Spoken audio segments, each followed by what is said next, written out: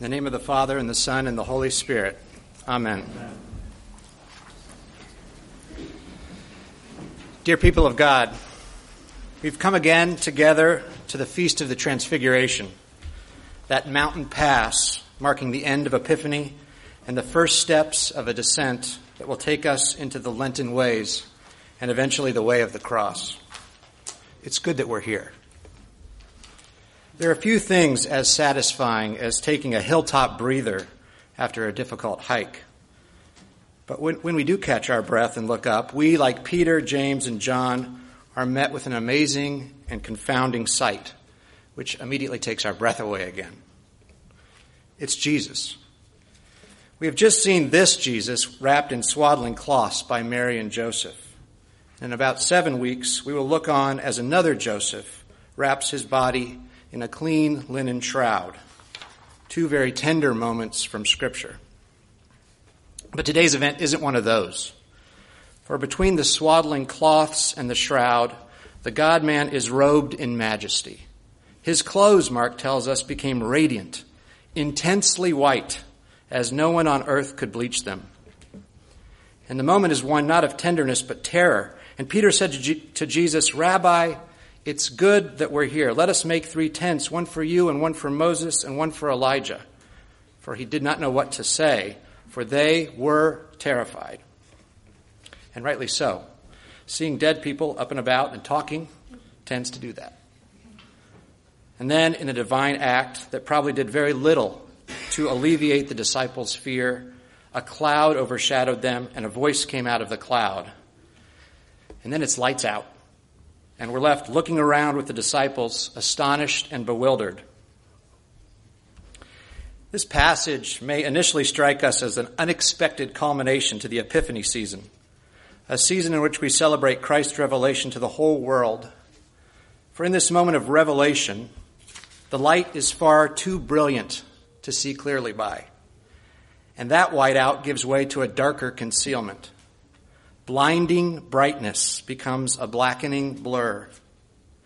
And adding to this obscurity, we have Jesus' parting shot about the episode as the group makes their way down the mountain. Oh, and by the way, regarding this epiphany, don't tell anyone about that just yet.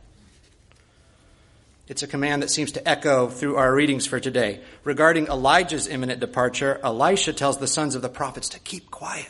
Keep quiet. And Paul speaks of a veiled gospel, claiming that the minds of the unbelievers have been blinded to keep them from seeing the light. Isn't this all the opposite of Epiphany? No, in truth, the Transfiguration passage is a perfect pivot point from Epiphany in ordinary time into Lent. As the pastor-theologian Dietrich Bonhoeffer noted in his theological reflections on Epiphany, written for pastors in the Confessing Church in January of 1940, quote, "It makes good sense that the last pericope of the season of Epiphany is the transfiguration of Jesus on the way to Jerusalem." Why is that?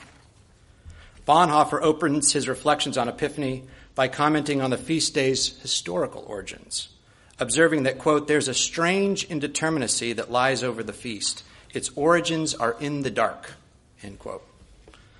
For Bonhoeffer, this isn't just an observation about lack of knowledge surrounding the historical development of a liturgical practice. It serves as a fitting introduction to an important theme of the reflections, namely that the events celebrated on and after Epiphany all involve divine concealment as well as divine revelation. Regarding the star hanging above the manger, Bonhoeffer argues that it was, quote, "not a sign that would have visibly announced the birth of the King of the Jews to the world. Herod did not see it," end quote. Regarding Christ's act of turning water into wine, he states, "What is decisive is that this sign of the divine power of Jesus remains hidden from the guests, from the chief steward, and from everybody else except the disciples." And regarding the baptism of Jesus, he claims that it involves self-humiliation for the sake of sinners. Christ's self-humiliation, he notes elsewhere, entails putting on the likeness of sinful flesh, which conceals him from those without the eyes of faith. In a justifiably famous passage from Bonhoeffer's lectures, he notes that Christ, quote, comes among us as humans not in godly form, but rather incognito. As a beggar among beggars, an outcast among outcasts, he comes among sinners as one without sin, but also as a sinner among sinners, end quote. And it is in this scriptural and theological context that the more enigmatic aspects of our gospel passage for today begin to make good sense. For as with the star and the wedding and the baptism, in the transfiguration account, the glory of Jesus is hidden in his humility and is perceived only in faith. That's Bonhoeffer again, and so is this. The content of the Feast of Epiphany is closely connected with the Christmas story, insofar as it involves the appearance of the one who had no form or majesty. With this, Bonhoeffer continues, Epiphany points to the next season in the church year, to the Passion. End quote.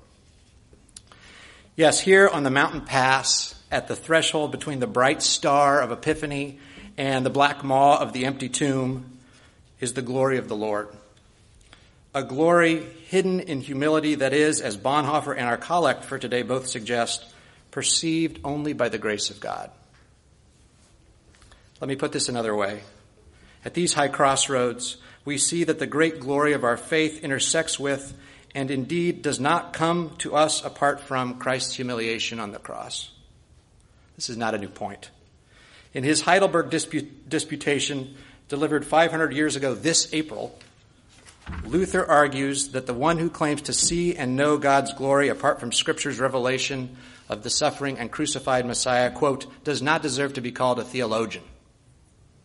A theologian of glory, he writes in Thesis 21, prefers works to suffering, glory to the cross, strength to weakness, wisdom to folly. In contrast to the works of these so-called theologians, Luther offers his theology of the cross. God is only known through the humiliated person of Jesus Christ.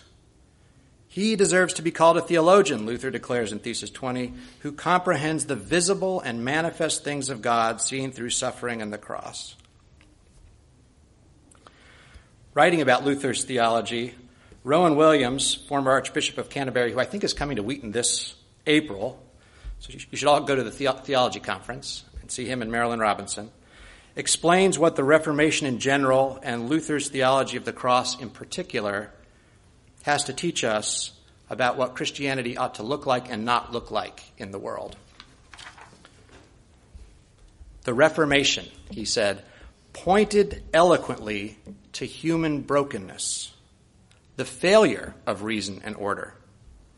But it did so only to claim triumphantly that the church's very security lay in this failure, in the insecurity and unrootedness which drove it always back to its spring in the Word made broken flesh.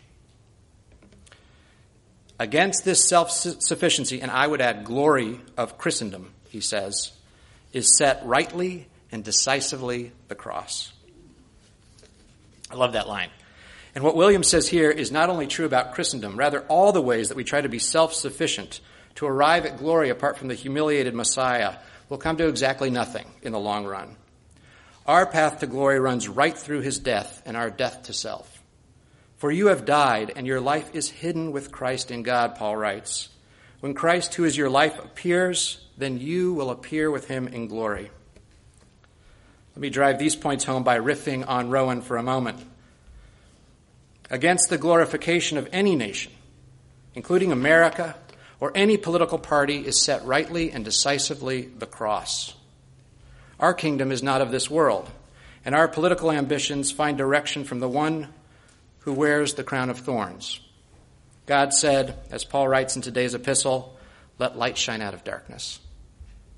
Against the glorification of a strong border wall or a modernized nuclear arsenal is set rightly and decisively the cross. Our security is to be found in the one whose open hands received the nails, the defenseless one, who allowed himself to be mocked, stripped, pierced, and crushed. Let light shine out of darkness. Against the glorification of our workplaces and businesses, our promotable strengths, and our homes with their new 55-inch TVs is set rightly and decisively cross. Our achievements, abilities, and possessions are gifts given to the one who came to his own people and was not received by them. Let light shine out of darkness. And against the glorification of our families and friendships and our ever-expanding social networks is set rightly and decisively the cross. Our relationships and connections only find their worth in the one who was betrayed by one, denied by another, condemned by us all, and forsaken by his Father. Let light shine out of darkness.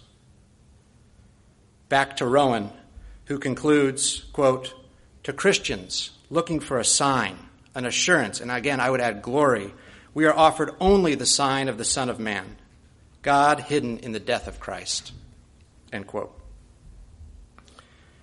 Because the Lord is hidden in his humility and his humiliation, we may meet him in some of the strangest and lowliest of places. He tells us, I was naked and you clothed me. I was sick and you visited me. I was in prison and you came to me. He's also present with us in our suffering. This was the case for Britta and me last year during her chemotherapy treatment. On the very first day of her treatment, Britta was set to receive adriamycin, which is a bright red fluid nicknamed the Red Devil because it's so nasty. Because the drug itself is so deadly, the nurses wear these head-to-toe blue gowns that reminded me of hazmat suits. We were anxious, and adding to the anxiety we were feeling, there was some difficulty getting the first chemotherapy drug administered. So as we waited for the next drug, we opened Britta's Divine Hours prayer book to read through the midday prayers. And the verse that came to us that day was from Isaiah. And though the Lord give you the bread of adversity and the water of affliction, yet your teacher will not hide himself anymore, but your eyes shall see your teacher, and your ears shall hear a word behind you saying, this is the way, walk in it. Our experience that day doesn't really translate well in the retelling, but I can tell you that in reading about the waters of affliction, as Britta received those poisonous red waters, we both felt assured of the presence of the Lord. Of course, though God is always present in our sufferings, he doesn't always seem to be. He meets our suffering with silence, sometimes.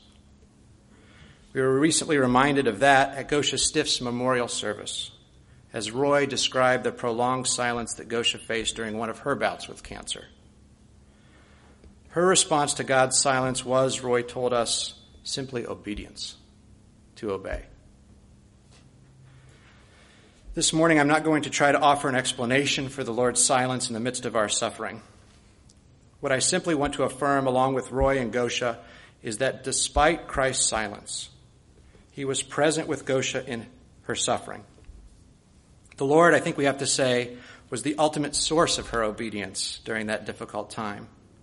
And he has revealed and is still revealing his glory to us through it. Let light shine out of darkness. This is the message of the Transfiguration, and it's one of the through lines of our great story, running from the first words of creation to Christ's act of redemption. Now it's getting dark. We finally managed to catch our breath again, but the shadows are lengthening, so we better make our way down the mountain. Plus, I'm hungry. Could anybody else go for some pancakes? After that, we've still got a long journey ahead of us. Our Lord has set his face towards Jerusalem to trade in his radiant robes for a clean linen shroud, and we must follow. May we be strengthened to suffer with him and be changed into his likeness from glory to glory. Amen.